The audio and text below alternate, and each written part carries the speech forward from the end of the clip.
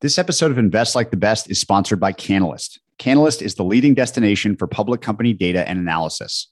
Founded by a former buy-side analyst who encountered friction sourcing, building, and updating models, Canalys is now used by over 400 institutions, including the largest money managers globally, and by a number of guests on the show. With detailed company-specific models and data on virtually every public company, Canalys clients are able to ramp up faster, update models instantly, and incorporate the highest quality fundamental data into any workflow. If you're a professional equity investor and haven't talked to Canalys recently, you should give them a shout. Learn more and try Canalys for yourself at canalys.com/Patrick. That's CANALYST.com/Patrick. This episode of Invest Like the Best is brought to you by Watchbox. Whether you're looking for a special gift or something for yourself, at Watchbox, the world's finest watches are available at your fingertips. The growing selection at Watchbox features all the most renowned brands, plus the industry's most exciting independent watch companies, all certified authentic and collector quality. Watchbox's global team of expert client advisors can help you find the watch you've always wanted. Step into the collector's circle at thewatchbox.com/Patrick. Hello and welcome, everyone. I'm Patrick O'Shaughnessy, and this is Invest Like the Best. This show is an open-ended exploration of markets, ideas, stories, and strategies that will help you better invest both your time and your money. Invest Like the Best is part of the Colossus family of podcasts, and you can access all our podcasts, including edited transcripts, show notes, and other resources to keep learning at joincolossus.com. Patrick O'Shaughnessy is the CEO of O'Shaughnessy Asset Management. All opinions expressed by Patrick and podcast guests are solely their own opinions and do not reflect the opinion of O'Shaughnessy Asset Management. This podcast is for informational purposes only and should not be relied upon as a basis for investment decisions. Clients of O'Shaughnessy Asset Management may maintain positions in the securities discussed in this podcast. My guest today is Roelof Botha, a partner at one of the world's oldest and most successful venture firms, Sequoia Capital. A few days ago, before I sat down with Roelof, he announced Sequoia's boldest innovation since the firm was founded by Don Valentine in the early 1970s. Going forward, the firm will break from the traditional VC mold of fund cycles and instead restructure around a single open-ended permanent structure named the Sequoia Fund. In our conversation, we first discussed the details of this change from all different angles and then dive into Roelof's career. We talk about what's changed over the past 20 years, his days at PayPal, what legendary investors he's worked with have had in common, and what he's learned from being involved in businesses like Square, YouTube, and Unity. Please enjoy this great conversation with Roelof Botha. So Roelof, we have the pleasure of speaking the week that Sequoia has announced a massive change to the way that it's going to do business, form its capital, work with entrepreneurs. It's really hard for me to start anywhere but here because it's a big story. And I'm fascinated by the thinking and work that went into it. I know you've been working on it for the better part of the year.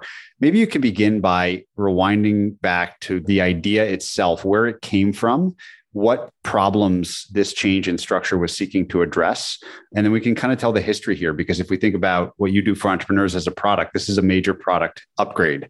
So welcome. Maybe tell us what the change is and bring us back to the reason why you started thinking about it in the first place. The venture capital model as it exists today, the operating model, was invented in the 1970s. If you go back to the 1960s, financings were actually organized on a per company basis. People didn't have funds. And if you think about it from an economic theory point of view, the transaction costs were enormous. So people had the idea in the 1970s of organizing a fund. You get investors to pre-commit, you organize the fund, and now you can much more quickly invest in companies. We're in the business of investing in disruptors. We reinvent industries. And yet the operating model for venture has not changed in 50 years. It's kind of backwards. The other problem with the traditional model is we have closed-end 10-year funds. And when we look at the reality of our business, we're in the business of finding outlier founders who want to build legendary companies that really stand the test of time. That doesn't reconcile with a 10-year fund life. One of the things that's been very strange for me is we invest in a company at the seed stage when there are two people and a rough idea. We help them find product market fit, a business model, help them recruit the right executive team, help them navigate crucible moments on the way to building a successful business. We tell the founders that the IPO is a milestone. Why should the IPO be a destination for the investor? And I've been on the journey now with several companies where I've been on the board for a decade or more. Why should the IPO mean that the venture investor has to get off the board? We have all the context, all the relationship with the founders, and an ability to help them continue to thrive. But the traditional model created the set of defaults, which is get off the board, distribute shares shortly after the IPO. We've struggled with this over the years. It just didn't seem to reconcile with the reality of our business and the ambition of our founders. The other thing that we realized was that for these great businesses, they continue to compound and the majority of the value accrues after the IPO. And so if you think about it from the point of view of our LPs, Sequoia, we work for what we call great causes. The vast majority of our LPs are endowments, foundations, and nonprofits. We're in the business of generating returns for them. So if so much of the return happens after the company goes public, why are we selling the shares so quickly? The design of the Sequoia Fund is really aimed at meeting both of these objectives, helping founders with a far more durable base of capital and helping our LPs generate better returns. Maybe you can tell the story of Square, just because the numbers in particular are really, really drive the point home of, by any means, it was a successful venture investment. But the story sense has been, I think, really important for this kind of structure. So maybe just use Square as an example to describe this problem. We spoke to the company in 2010 and made a commitment to invest. It closed in January 2011. I'm still on the board of the company. When we invested, the price per share at which we invested was at 95 cents or something like that in today's share price terms. By the time the company went public, the IPO price was $9. So we'd made a 9x return, roughly speaking, from the time we invested until the IPO. We were very patient in making our distributions. So on average, I think we distributed at a price of between $80 and $90, about 3 to 4 years after the IPO. It took a little bit of courage post-IPO to continue to back the company, and it wasn't a spread up into the right story. So by distributing when we did, instead of making a 9x return, which was the return to the IPO, we made a 90x return because we were patient and we waited. And that made a tremendous difference to the return we generated for our limited partners. So concretely, Square had an IPO price, or the total market cap of Square at the IPO was $2.95 billion. 5 years after the IPO, it was worth $86 billion. And today it's worth 115 to 120. 120 or something, yeah. If you think about it, it took 5 years to get to the IPO and to create something that was a startup, so in some sense worth 0 to 3. And since then, the company has accumulated a far greater total value as a public company in the 5 years after the IPO. Maybe you can talk very specifically about how this new structure will work. Let's say I'm Notre Dame's endowment, which I know famously has been a big Sequoia investor. Past guest Scott Malpass has a long history with your firm. So I'm Notre Dame and I'm a big LP of Sequoia's. And historically, I've done some amount into each new set of funds or each fund that Sequoia has put out.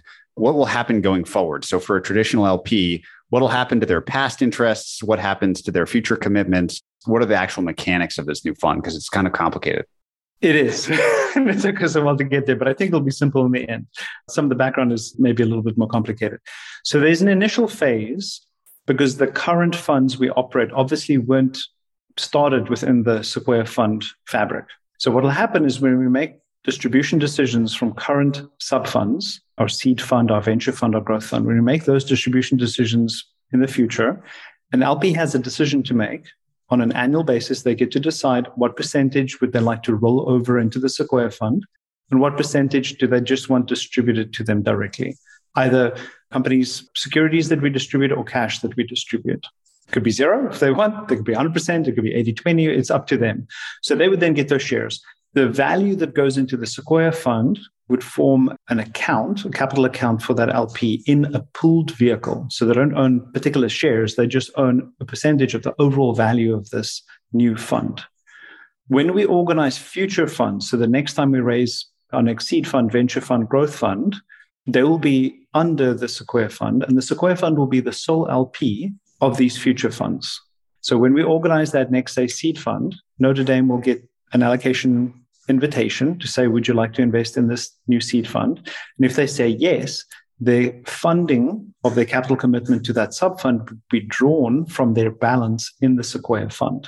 This way, it actually radically simplifies the complexity of capital calls that you've had historically. So an LP typically has to make a capital commitment and then have this unfunded liability.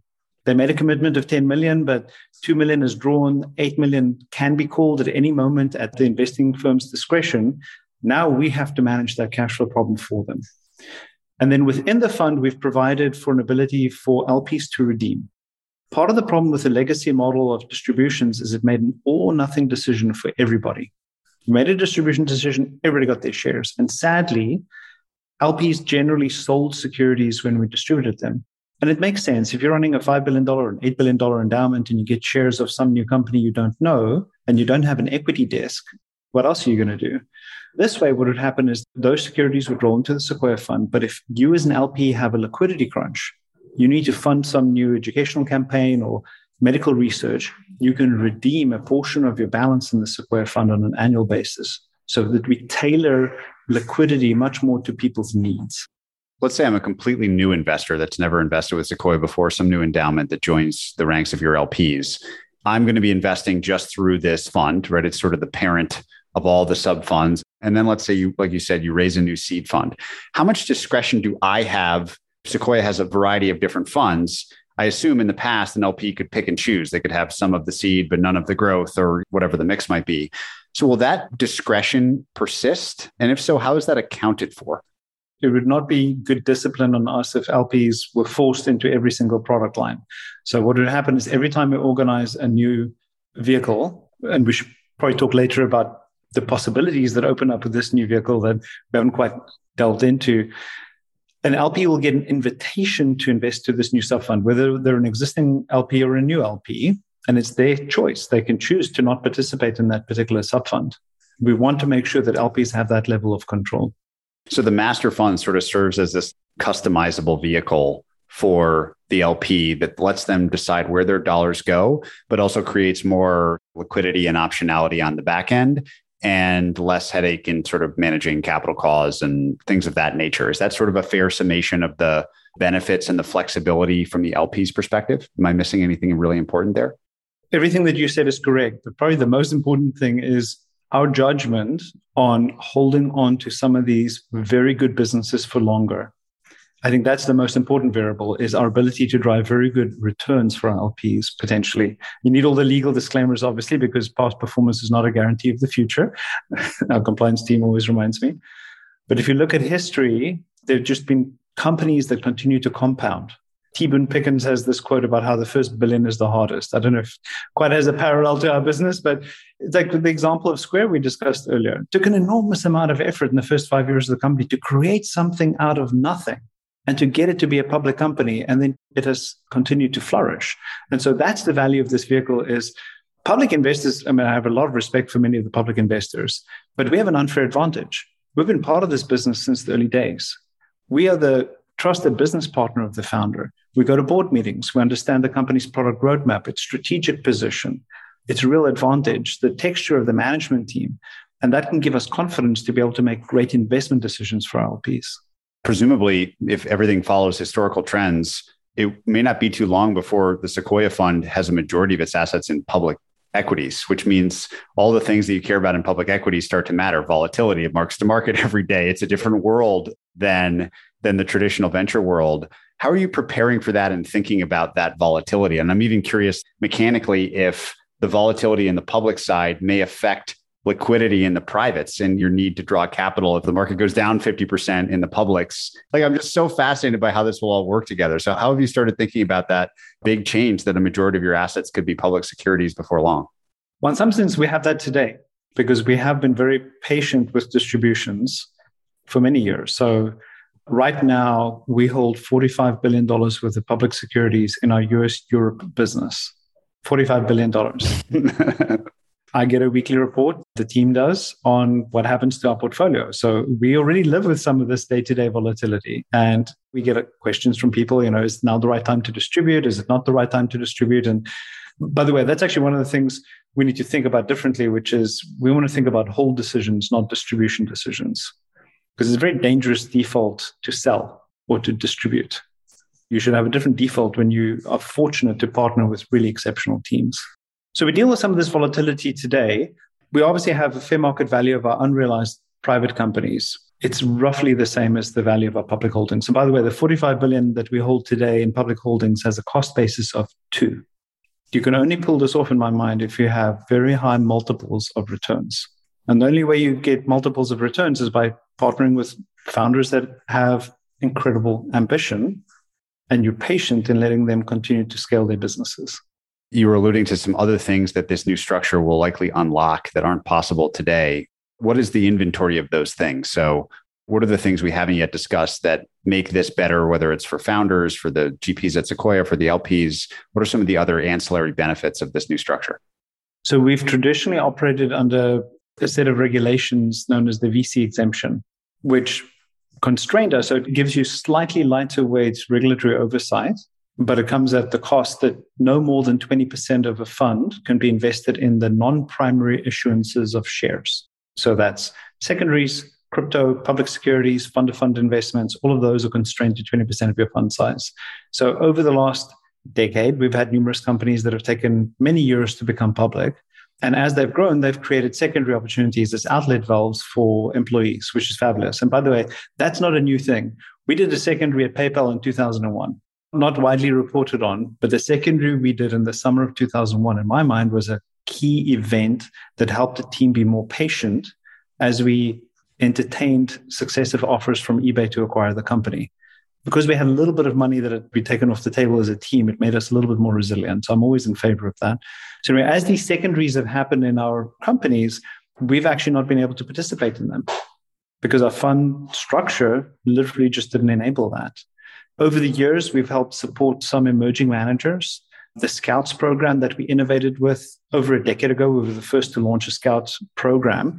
All of these types of ideas have been constrained by this VC exemption limit of 20%. So these are the sort of things that we can revisit. And another big one, obviously, is crypto. So we've been active in crypto for 5 years now. We've made some really good returns already. But again, we're constrained in what we can do with our current fund structure.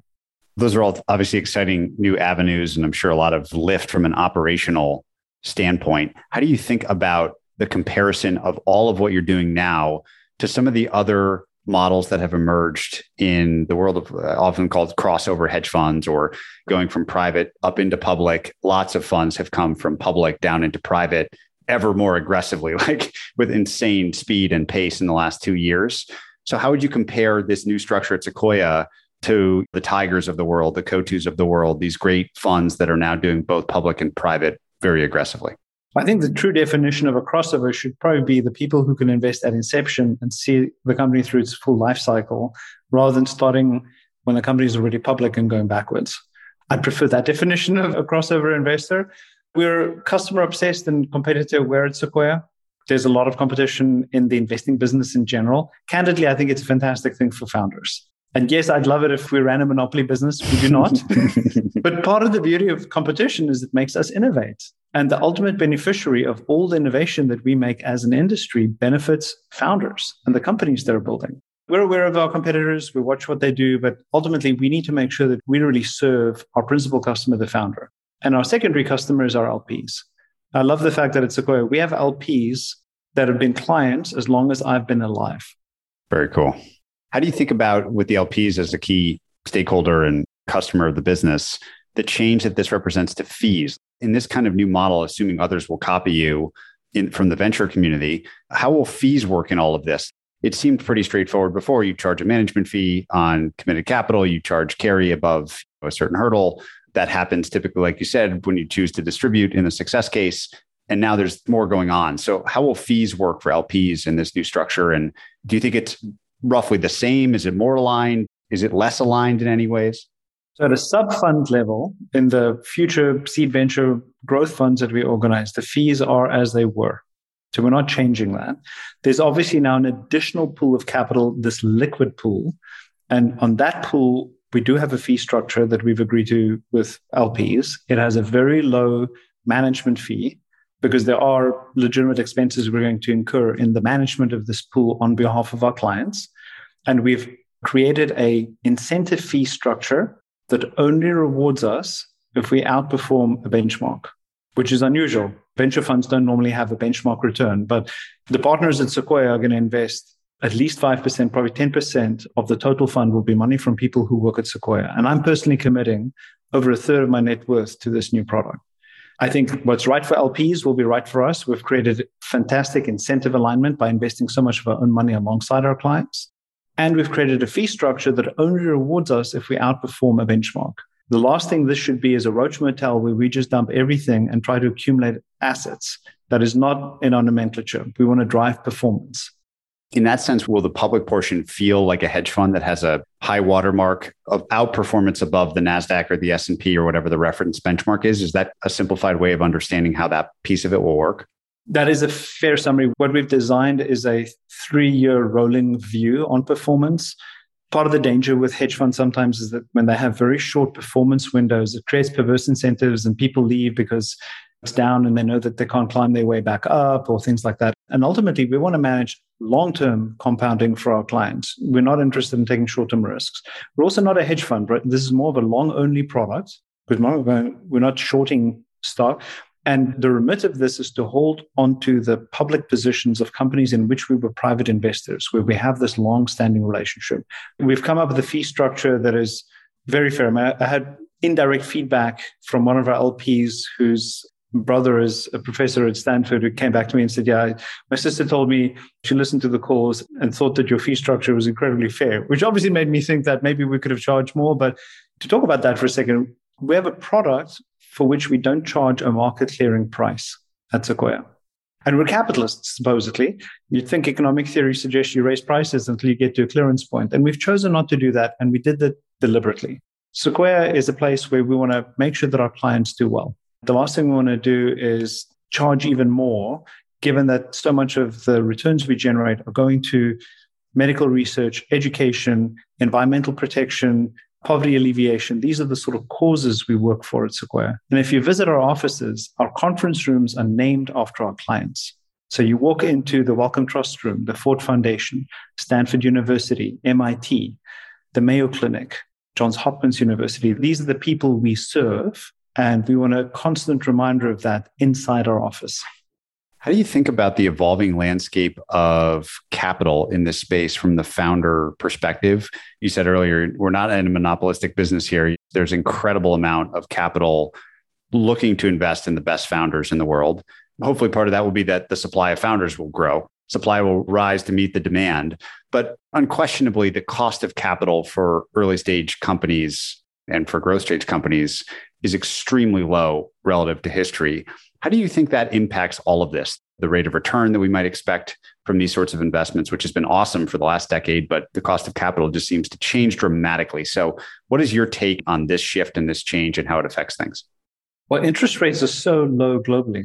Somebody gave me the statistic a few weeks ago that there are $16 trillion in developing countries that is earning a negative nominal yield. Nominal, not even real. Nominal, yeah. Not real, nominal. You leave money in your bank account and you are charged and you are left with less money at the end of the year than you started. It is literally better off to keep money on your mattress. I mean, that's kind of bizarre. When you deal with an environment where what we saw in 2020 was incredible monetary and fiscal policy that staved off a massive recession because of COVID.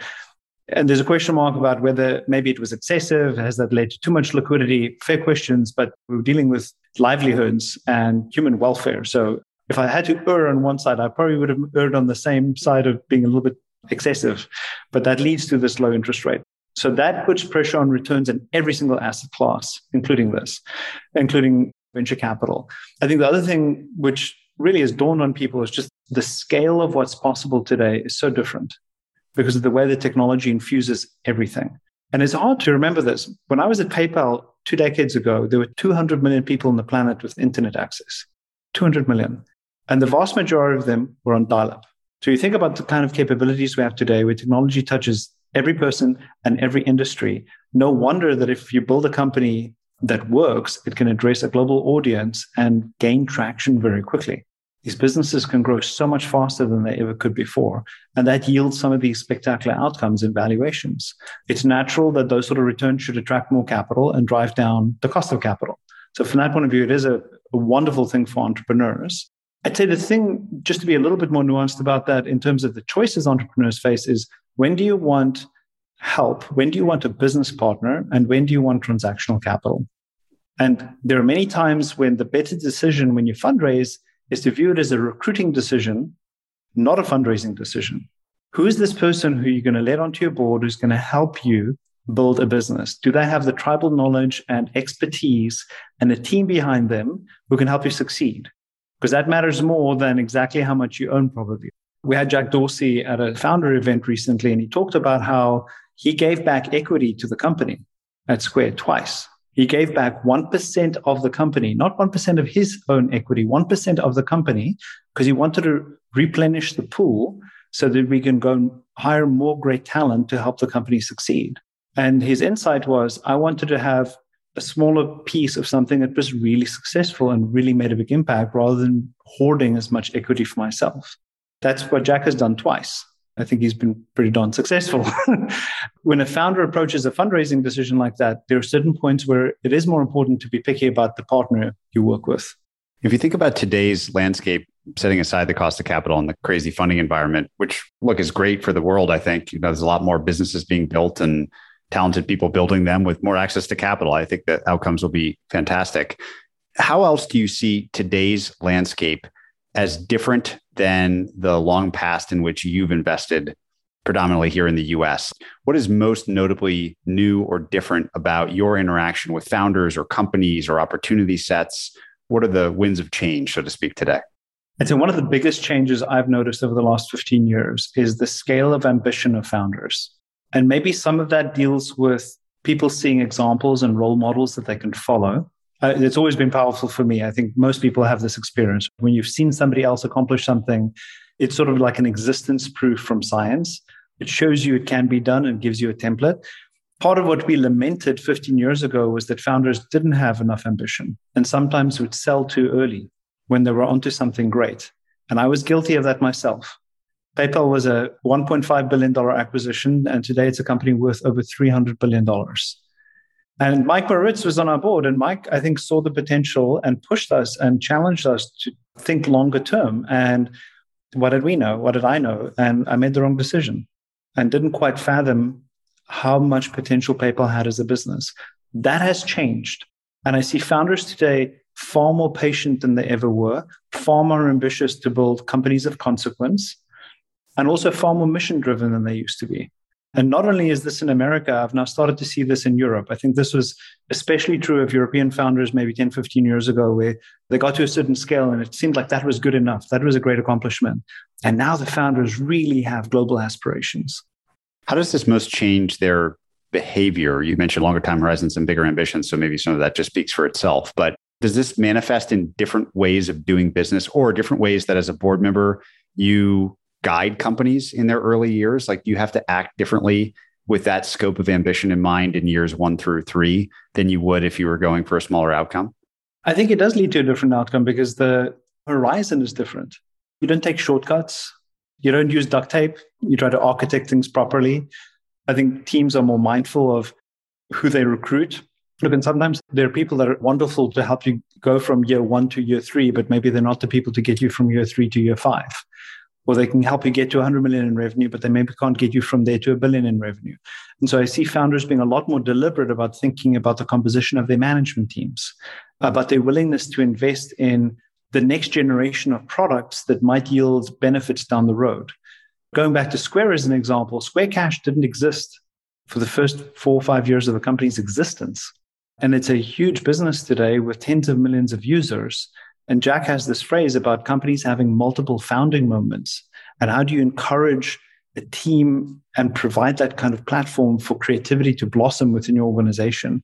That's the kind of thing that I've seen change, where people are just far more ambitious. They let more ideas blossom.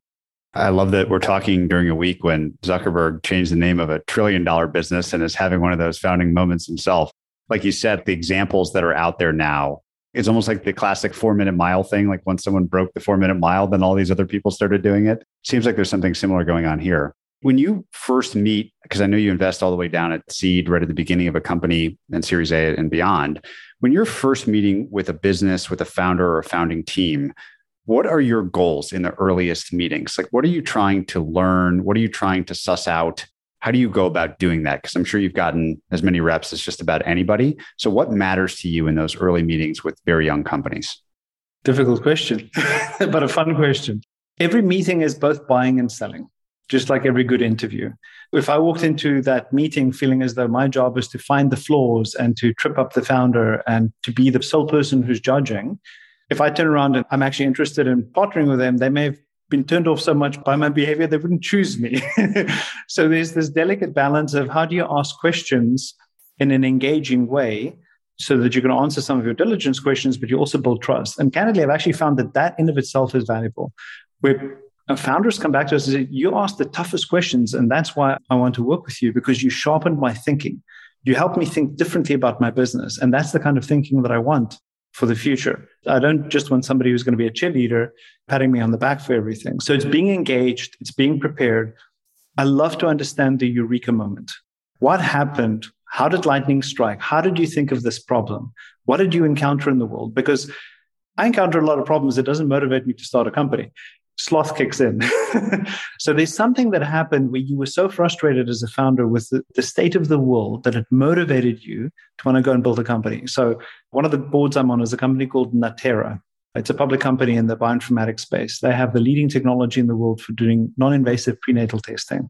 The founder and I met in high school, and he eventually came to Stanford. He did a PhD in electrical engineering. And in 2002, his sister gave birth to a baby that died within a week from a genetic condition that was undetected during her pregnancy. And Matt went back to Stanford to learn everything he could about biology and genetics because he thought that people needed better care. In the 21st century, he found it shocking that we didn't have better technology to help families have healthy children. That was the motivation. Yes, he was a friend of mine, but to hear him talk about the motivation for starting a company like that, it's emotional. And you understand that this person is mission driven. And then you understand all the things that they did to uncover the nuances of why this is a problem they're going to dedicate maybe the rest of their life to. So I love understanding that eureka moment, that insight. How much do you want to or need to understand the potential business model or revenue model of a business in the early stages? It strikes me that so many companies have figured that out later on. So how much do you think about that? How important is that, especially when a company is very young to you in your evaluation? Hardly ever. I said that purposefully flippantly just to make the point. I think about value creation before value capture. And it's very rare that a company creates or delivers an enormous amount of value and fails to build a good business. Now, sometimes to build a great business rather than a good business, you need some ingenuity in your business model. So things like Google's second price auction, where they leveraged research from Stanford's economics department to help inform the way that they built the business model for Google, not just building great technology. That was a very careful business model innovation that helped turn Google into what could have been a good business into a great business. But if you deliver value, usually you can figure out the rest. So I always start with that value creation piece. So what was the insight? What is the problem that you're addressing? And why is your solution compelling and unique in addressing that problem? Even if it's compelling, if it's not unique, there are going to be lots of competitors. And then you're probably going to struggle to build a distinctive business. So it's that unique and compelling value proposition that I look for. On the other side of the coin, what are the things that would most commonly disqualify a company from your interest early on? And I'm especially interested not in like the obvious no's, but in this hard to decide no category. What would typically be the things that tip someone just out of your decision-making process? You can say no to every single company. That's part of the challenge. And Don Valentine used to give us this quote when he was still alive at the partnership that we're in the business of making investments. We're not in the business of not making investments. Because we'd have these conversations and you'd find all the no reasons for every single company. It's too late. It's too early. This isn't the right team. The market's too small. Yeah, but maybe the market will grow. So anyways, there's obviously a very long list of reasons. I'd say the one that probably is most challenging for me is if the founders come across as mercenary rather than missionary. If it feels like they're building a business for the sake of building a business or for the sake of getting rich, rather than having encountered a problem that they sincerely are passionate about solving, and that's the thing that's going to keep them motivated. Because if you're a mercenary, you wilt in the face of adversity. There's 4 companies in particular that, just preparing for our conversation, you've had a ton of experience with, been on the board, been a major investor. And I'm just really curious to learn a bit about the lessons that these companies have taught you watching them build over the long term. So the first is actually Square, which is kind of an obvious one that we've referenced many times already, but I haven't asked the specific question. So watching Square grow, and it's been quite an interesting, evolving story from the cheap seats. What has that business and the leadership there most taught you that maybe you didn't know prior to your experience with Square? It's a hard question because there's a fair amount I knew about payments and about the financial services industry, which is part of why I was so passionate about us wanting to make this investment. One of the things that's really surprised me is Square's ability to pull off building a big consumer business, even though the initial DNA of the company was addressing small businesses as customers. The ability for the company to have the second founding moment in that case, and they've had others as well, but this ability to give birth to a brand new consumer-facing cash app product after having built this expertise in SMBs, to me is absolutely remarkable. And the ability to give life to this new idea, because most organizations are their own worst enemies. It's their own organization that often kills these nascent ideas. The ability for Square to pull that off to me was absolutely remarkable. What's most exciting about payments looking forward? Thinking back here to the early PayPal days, you've been in and around this part of the world for a very long time. It seems like payments is just this thriving, fascinating area of technology and technology investing. What is interesting about today's payments landscape and what might be interesting in the future? The beauty of payments is it helps grease the wheels of commerce. I know that's a very overused terminology, but there's something really valuable in that insight where it makes commerce easy. It's one of the things that we found after the eBay acquisition of PayPal. There was tighter integration between that payments product of PayPal and eBay. It accelerated commerce on eBay. Just think about that for a second. I mean, PayPal was pretty darn successful before the acquisition, but by making it slightly better, it just totally accelerated commerce. That's the beauty of what payments in general can do for the economy, for GDP growth. It just makes commerce easier. And so when I look around, I still see many instances where payments are broken. International wire transfers, if I want to send a birthday gift to one of my family members in South Africa, that's an arduous process. I love the promise of smart contracts, where you can embed a cryptocurrency with a payments event to make things far more seamless. We made an investment in Filecoin, for example. So if you think about how storage works today, you consume storage on S3, they measure how much you use, and then you get an invoice and you pay it with a credit card bill and you pay 2% or whatever transaction fees for that. It's kind of cumbersome. And what you get with Filecoin instead is this ability for the use of storage to lead to the payment for it automatically. It's fully integrated. There's no need for subsequent invoicing and disputes. It's just fully embedded in the experience. And so I think that the promise, in my mind, of some of the DeFi technology in enabling smart contracts and lowering transaction costs, to me, is absolutely fascinating. I'll just jump to my other three and then ask a preamble question. So the other three I picked out were Unity, MongoDB, and YouTube. How often does the story of a company that you get interested in fundamentally boil down to lowering frictions with technology? Very often. It's a little bit trite, and the word democratizing gets used to the point where maybe it loses its power. But so many instances that it's been about lowering the entry barrier. And it's not new. You go back to Wells Fargo as a bank. Part of what Wells Fargo did 150 years ago is make banking accessible to the everyday person. And so many technologies have done the same. So PayPal was about enabling merchants who literally no credit card processor would take them on, and we enabled it. Square did the same with the initial white reader. They enabled all these merchants to accept payments who otherwise couldn't.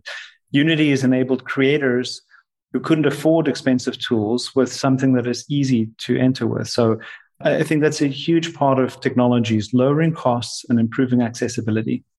Unity is a great opportunity to ask about this week's theme in the world of business and markets, which is the metaverse. And this concept that we're doing it right now. You just showed me this amazing product. Is the name of it, which is this amazing way to present information over Zoom. There's just more and more of our activity that's happening virtually. How do you think about Unity, the role that it plays in this whole trend? And again, what you've most learned from watching that business grow and thrive? Unity is definitely part of the metaverse conversation. And in some sense, the way that Unity thinks about the metaverse is it's real-time 3D interactive technology. Part of what we're doing right now is real-time interactive, but it's a 2D representation. It's not fully 3D and immersive. And that's the promise of what Unity can enable with their 3D technology. something like 70% of the top 1,000 games on the App Store are built on Unity. They've got use cases in manufacturing and auto. So people are designing buildings and cars and things like that using Unity so they can get that 3D interactive experience. And we also have gaming experiences or metaverse-like experiences that people are building on Unity. And Unity is this engine that can power so much of it.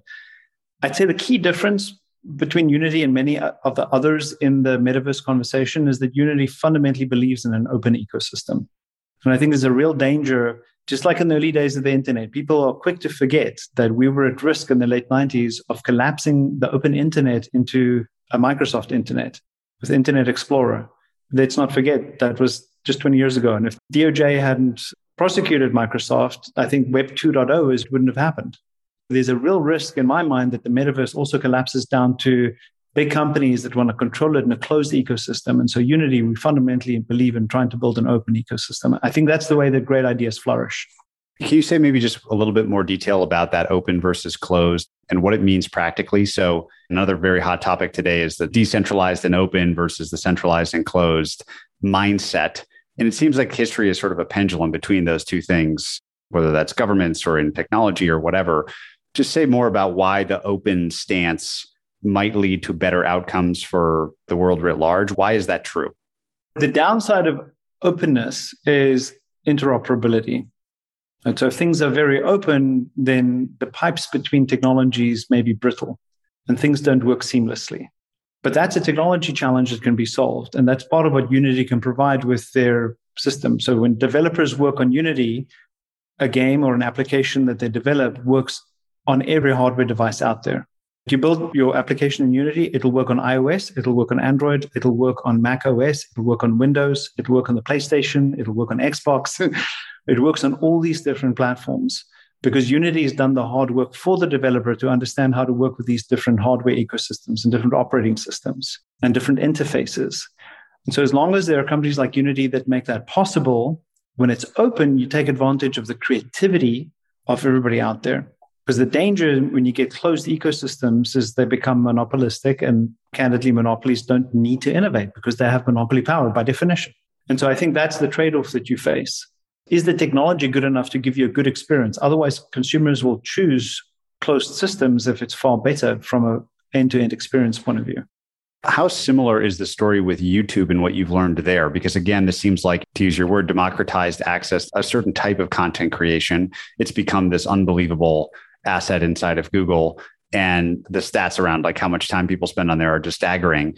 What have you learned about that business specifically and what it taught you about, I don't know, content or UGC or the internet writ large? Oh, there's so many learnings. I also want to be mindful that it was fabulous to be involved early. So there were just the three founders who were friends of mine, colleagues of mine from PayPal days when they were in Chad's garage in Menlo Park. And they actually took up in Sequoia's office at the outset. So we were their first business address, which was fabulous because I got to work with them every single day for the first couple of months. So that was an incredible experience in the formative stages to get the company to a critical mass. But I also want to give credit to Google and the team there for everything they've done to turn it into an incredible global success. Because for the majority of the company's life, it has been managed by Google and by the executives there. And Google's funding of it, infrastructure, the amount of resources they've given it really enabled it to flourish. I just want to make sure I give credit where credit is due. I think it also built a very open system and it gave a voice to so many people. It's really remarkable. If you go back 25 years, if either of us or anybody out there wanted to have their voice be heard, what were your choices?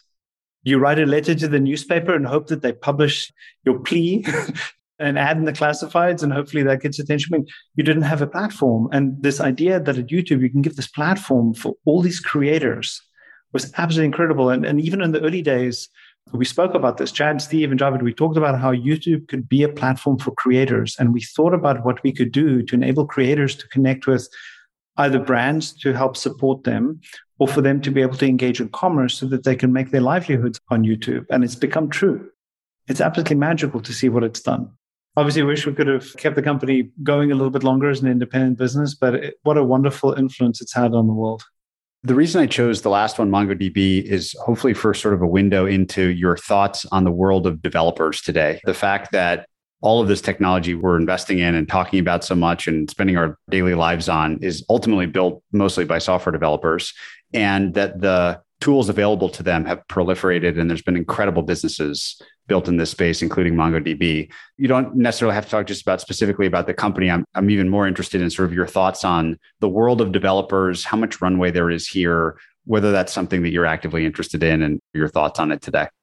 We had a strategic insight, or sort of a theme, that developed over a decade ago, and we internally called it the rise of the developer.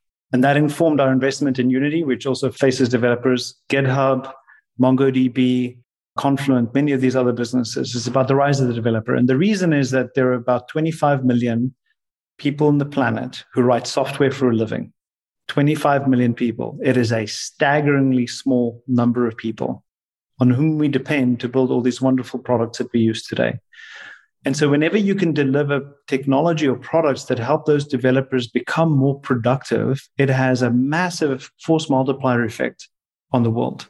I think that the story with Mongo specifically, especially its second act with Atlas, this product that they've grown and now is, I don't know what percent of the business it is, but it's kind of staggering. It's about half. Yeah, I mean, it's incredible in a short period of time. What have you learned there about just the team and how they're able to manage that? And this is kind of a question about second acts. Like, how do companies successfully pull this off? You've seen a lot of these second acts, these second founding moments, or maybe even third.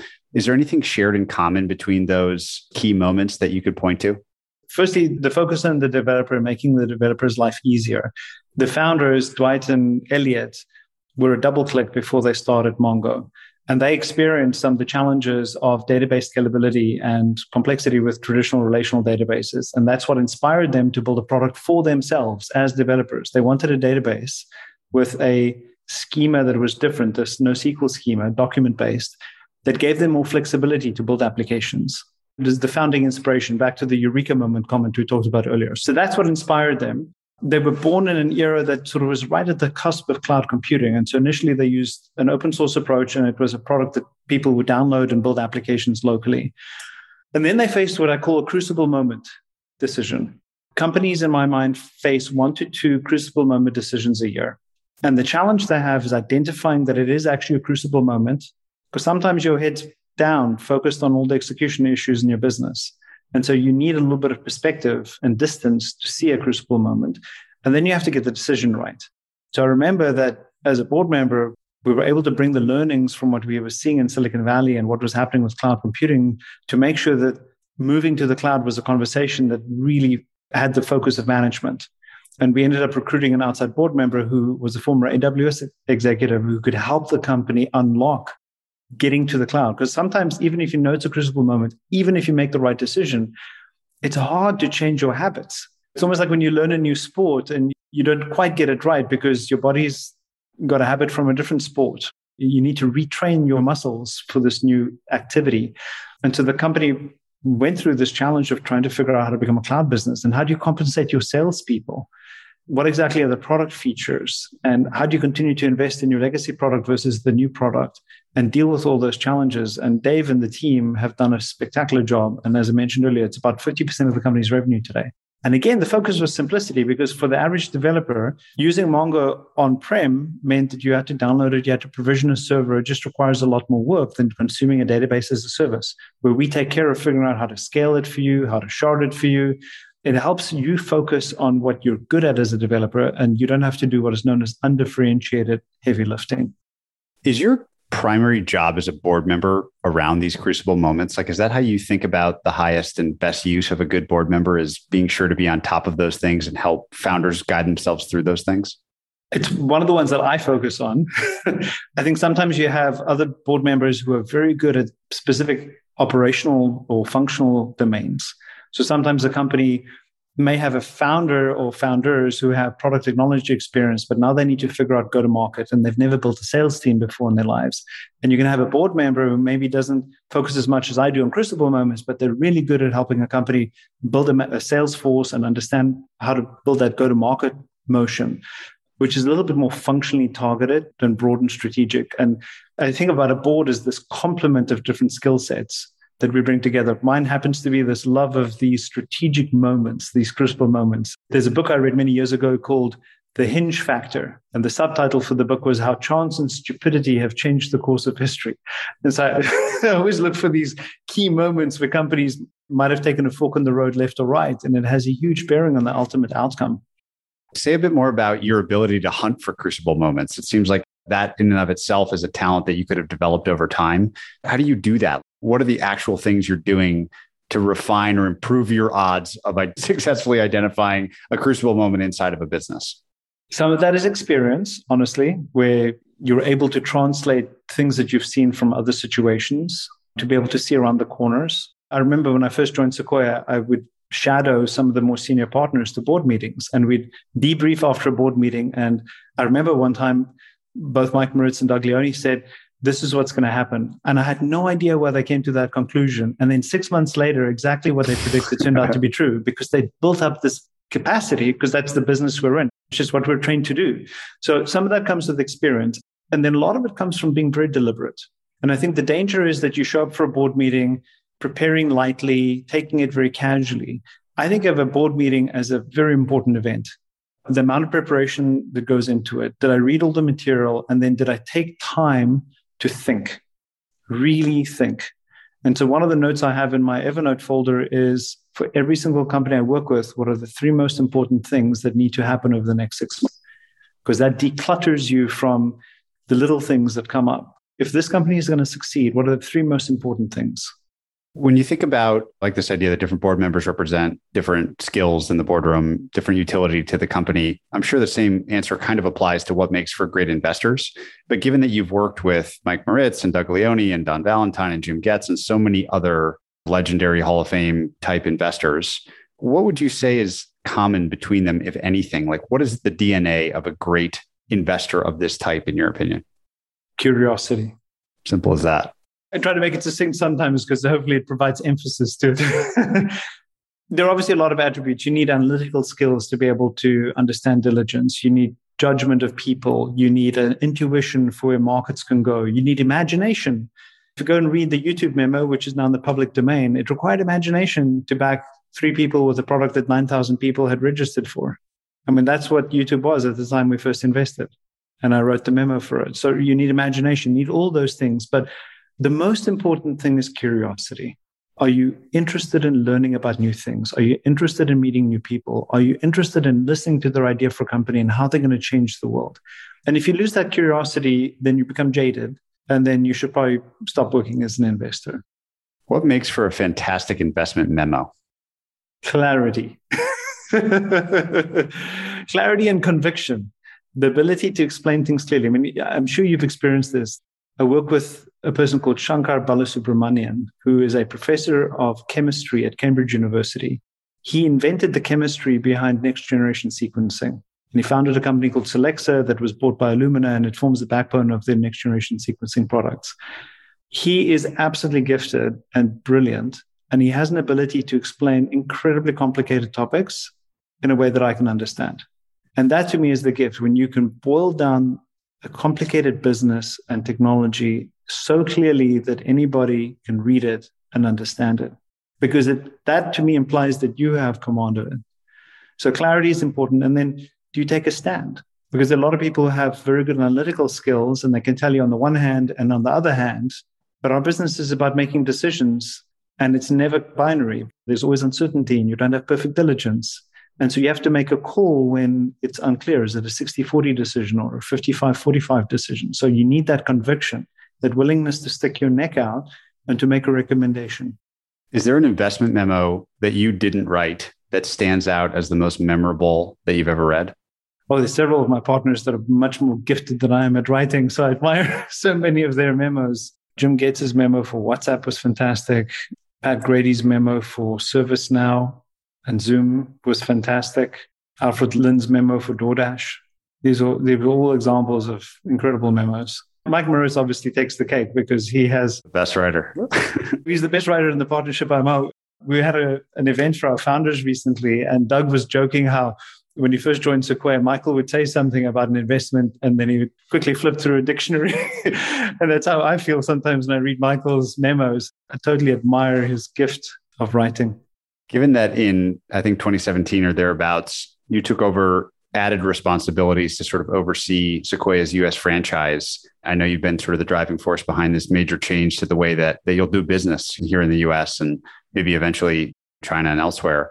How do you think about the differences in skill set or attention required to do that job versus the traditional general partner, pure investor job? What has been most notable about this last couple of years and the change and sort of elevation and role of what you're focused on? It becomes a leadership challenge more than an investing challenge. Starting to think much more about the assembly of a team. Do we have the right composition? Do we have the right individuals? Are they working in harmony? Are we working well together because we have an early stage team and a growth team? How do we make sure that there's fabulous chemistry between those? As a business, we've made a decision to add significant operating capabilities to our organization. The venture business was a bit of a cottage business 25 years ago. It was a small number of people making investment decisions, and that was it. And today we have a much more complicated organization. We have a marketing team, a community team. We have a talent organization that helps our founders recruit. We have a technology team inside Sequoia that helps us build technology for us to leverage. The business has just become a lot more complex. And so the job as a leader is to make sure that we have good operating teams and that they work well together and that we also work well together with the investing team. And so in some sense, it's probably glib, but it's the same as the job of any other leader of an organization is you need to spend more time thinking about the people issues than maybe the product issues. I love the point that you made earlier that the major change is that founders have evolved the scope of their ambition. And I'm curious if the same applies to you and the firm. And I'm curious both here about the stewardship of the brand. It's obviously one of the best known investing brands out there. It's been around a long time. It's got a storied history, but it's got a long future too. How do you think about the brand, what it means, evolving it in the right directions, and the scope of your ambition? Well, firstly, let me take the brand question. Don made a very deliberate decision to not call it Valentine Capital in the 1970s when almost every other professional services firm, law firms, accounting firms, etc., put the names of the founders on the door. And there's a lot of subtlety that goes into that decision, and also the choice of the Sequoia tree that lives for thousands of years. He wanted to build a partnership that would outlive him. And when you do that, you recruit people that don't work for you, but work with you and that inherit the business. And so when I was being recruited to Sequoia, I had a sense in which I would be able to play a big role in the partnership down the road if I was successful. And I wasn't just joining to work for somebody else and to be their servant or their lackey. We've structured Sequoia to essentially be a partnership in perpetuity within the bounds of what the law permits, so that we all view it as our job to serve. And my title is steward, which is a word that connotes servitude and being in service of others. And we view Sequoia as a platform that provides us with an ability to serve founders and to serve our LPs, and that our job is to leave the partnership in a better position than we found it. So my job is to help recruit the next generation team at Sequoia that will take over the partnership from the current set of leaders. And their duty in turn will be to keep this platform going in service of future founders and the LPs that form the core of our business. And so that has to be the North Star for us. That is our mission. Everything we do is in service of that. And so that defines our ambition. We want to be part of the most interesting, most enduring businesses that are created. We want to be there to help these founders navigate to success. And we think that we have a unique set of experiences and people at Sequoia that can give you an unfair edge to succeed. Back to your point on curiosity, what are you most curious about today in the world? What is the most astonishing, interesting set of trends that has your attention? Genetic engineering. I am absolutely enamored with this idea that biology becomes more programmable with the advent of all the genetic engineering capabilities that we're inventing. And at the one hand, one of them became common vernacular with mRNA, thanks to COVID. On the other end, you have technologies like CRISPR that have been talked about now for a few years. But I think the promise of precision genetic engineering is going to be so fundamental to the future of the world. I find that fascinating. What does the world of technology, I always love Kevin Kelly's idea that, I think he called it the technium, that there wasn't any separate technology. It was all sort of part of this massive technium thing. And that thing wants certain things at any given time. It is asking for certain inputs to allow itself to grow and mature. What do you think technology wants most today? I think it wants sustainability. And I think it wants, depending on how you phrase the question, I think technology wants to show that it can improve the lives of most people, not some people, and that it truly can make our planet a better place for humanity. What are the biggest roadblocks to that? I think immediately of the 25 million developers, we probably need 250 million or something. So that's one. But what are the things in the way of us going faster towards that goal? Accurate measurement may be one. I think part of the problem generally is people don't have the right information with which to make better decisions. A huge failing for us as a society in general with climate is that it's an externality that we don't internalize. I mean, it says it in the word, right? It's an externality. So therefore, you don't take it into account. So at some level, you can make your eyes roll over when you hear about ESG and think, well, all I should worry about is profits. But pursuit only of profits comes at the expense potentially of our livelihood as a species if we don't account for these externalities. And what if those externalities were properly priced? If externalities of pollution were properly priced into coal, maybe we would change the balance of our energy production more quickly to more sustainable sources. As much as I'm a capitalist and an economist, there are many ways in which the market system isn't perfect, and we need to complement it with sound institutions that enable it to flourish. I was a student of Paul Romer's at Stanford. Paul was a Nobel laureate ultimately, and he talked about the power of institutions. Even things like when he taught me this thing about bankruptcy, which I'd never quite anticipated. And he explained how the institution of bankruptcy was so critical to the success of capitalism in America. And I really struggled initially with this idea, and then he unpacked it. And he explained how an efficient bankruptcy process freed up resources to be redeployed. And we see this in Silicon Valley. Companies that don't work, their offices, their people get redeployed and they go on to do other interesting things. So I just think there are a bunch of ways in which the market hasn't quite solved some of these problems. And we need to figure out how to bring those to the forefront for business leaders so they can make better decisions. I have a couple closing framing questions for you in terms of just how to think about the world. And I've seen you talk about these elsewhere, and I'm fascinated for your view. The first is the difference between sort of an accountant's mindset and the mindset of an actuary. You were an actuary prior to your work at PayPal, the beginning of your career. What's the difference between these two mindsets, and where is one appropriate and not the other? So the quip that my professor gave in undergraduate was that accountants are trained to think a year in arrears and actuaries are trained to think 20 years into the future. Because accountants close the books from last year and actuaries have to think about building products for life insurance, which many times the products really do stretch into the decades. And a mistake can compound very powerfully. And part of what was interesting that I didn't quite realize until I got to Sequoia was the way in which that helped me with imagination. Because most of the time I've made poor decisions is because my horizon was too short. I didn't imagine compounding. And if you've read Ray Kurzweil's books, this idea that compounding doesn't come to us intuitively, because in the prehistoric man, compounding didn't really help you avoid a predator. Didn't help you find food, did it? So the idea that 1.1 to the power n starts to become a very large number when n grows, just it isn't intuitive for any of us. And yet it is so valuable when you think about how businesses can grow and evolve. And it gets back to the creation of the Sequoia Fund, is that people underestimate the ability for really successful businesses to compound sustainably. What is the difference between talent and genius? To me, genius is more about the inspiration. Talent to me is a little bit more about perspiration. You can have a talented executive in a particular category that can help you take n to n plus 1. You need genius to go from 0 to 1. I assume you need both. It's probably the punchline. But to be successful as a business, absolutely. And I think it's one of the narratives that I don't love in general, where we overweight any particular attribute. It's just the founder that is celebrated when the founder depended on a team to succeed. Just the engineers when the salespeople had to figure out how to sell the product and generate revenue to turn it into a good business. And maybe it harkens back to my time growing up in South Africa playing rugby. Part of the beauty in rugby in my mind is that it's a complete team sport. And there's no measurement of individual metrics. No one walks off a rugby field saying, oh, I gave 5 passes or I ran 100 yards. It's just, did we win as a team or not? You don't even count whether or not you gave the pass to the teammate who scored the try. It just matters that we scored the try and we won as a team. And part of the beauty of a rugby team is the players have such varied positions that you have players that are small, you have players that are big, you have players that are tall, you have players that are fast, and they just come in all shapes and sizes. And what makes a winning team isn't just one type. You need the complement. And so when I think about building businesses, you need that complementarity, and you need to respect and appreciate the different talents that people bring to bear, rather than just praising just the quarterback or just, I'll try to speak American for a second. Don't just praise one particular position because it's a team sport.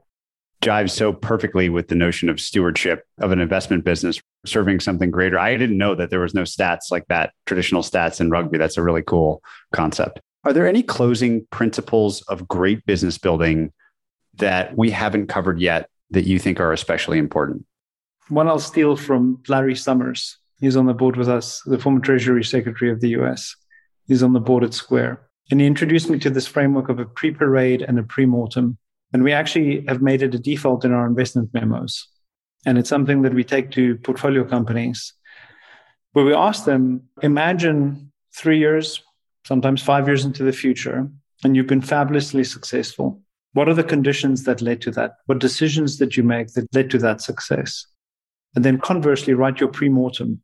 What are all the things that went wrong? There's a version of this in Amazon and the way that they write press releases when they start to do product development, because it's thinking about that moment of success and what does it actually encapsulate. And the beauty of it is it clarifies the mind to focus on first order issues.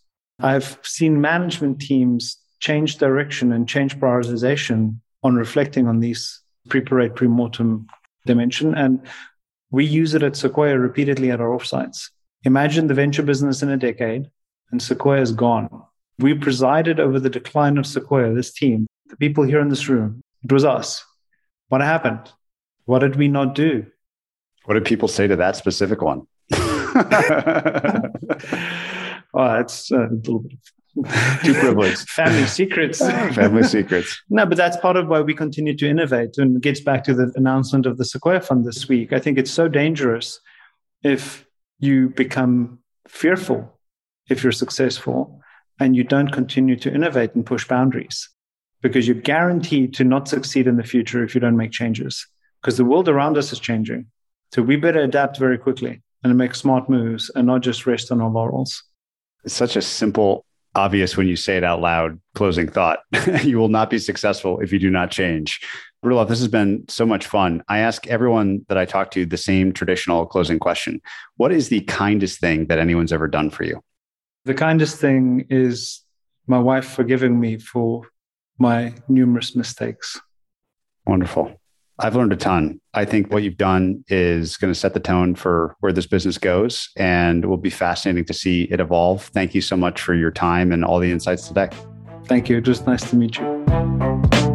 If you enjoyed this episode, check out joincolossus.com. There you'll find every episode of this podcast complete with transcripts, show notes, and resources to keep learning. You can also sign up for our newsletter, Colossus Weekly, where we condense episodes to the big ideas, quotations, and more, as well as share the best content we find on the internet every week.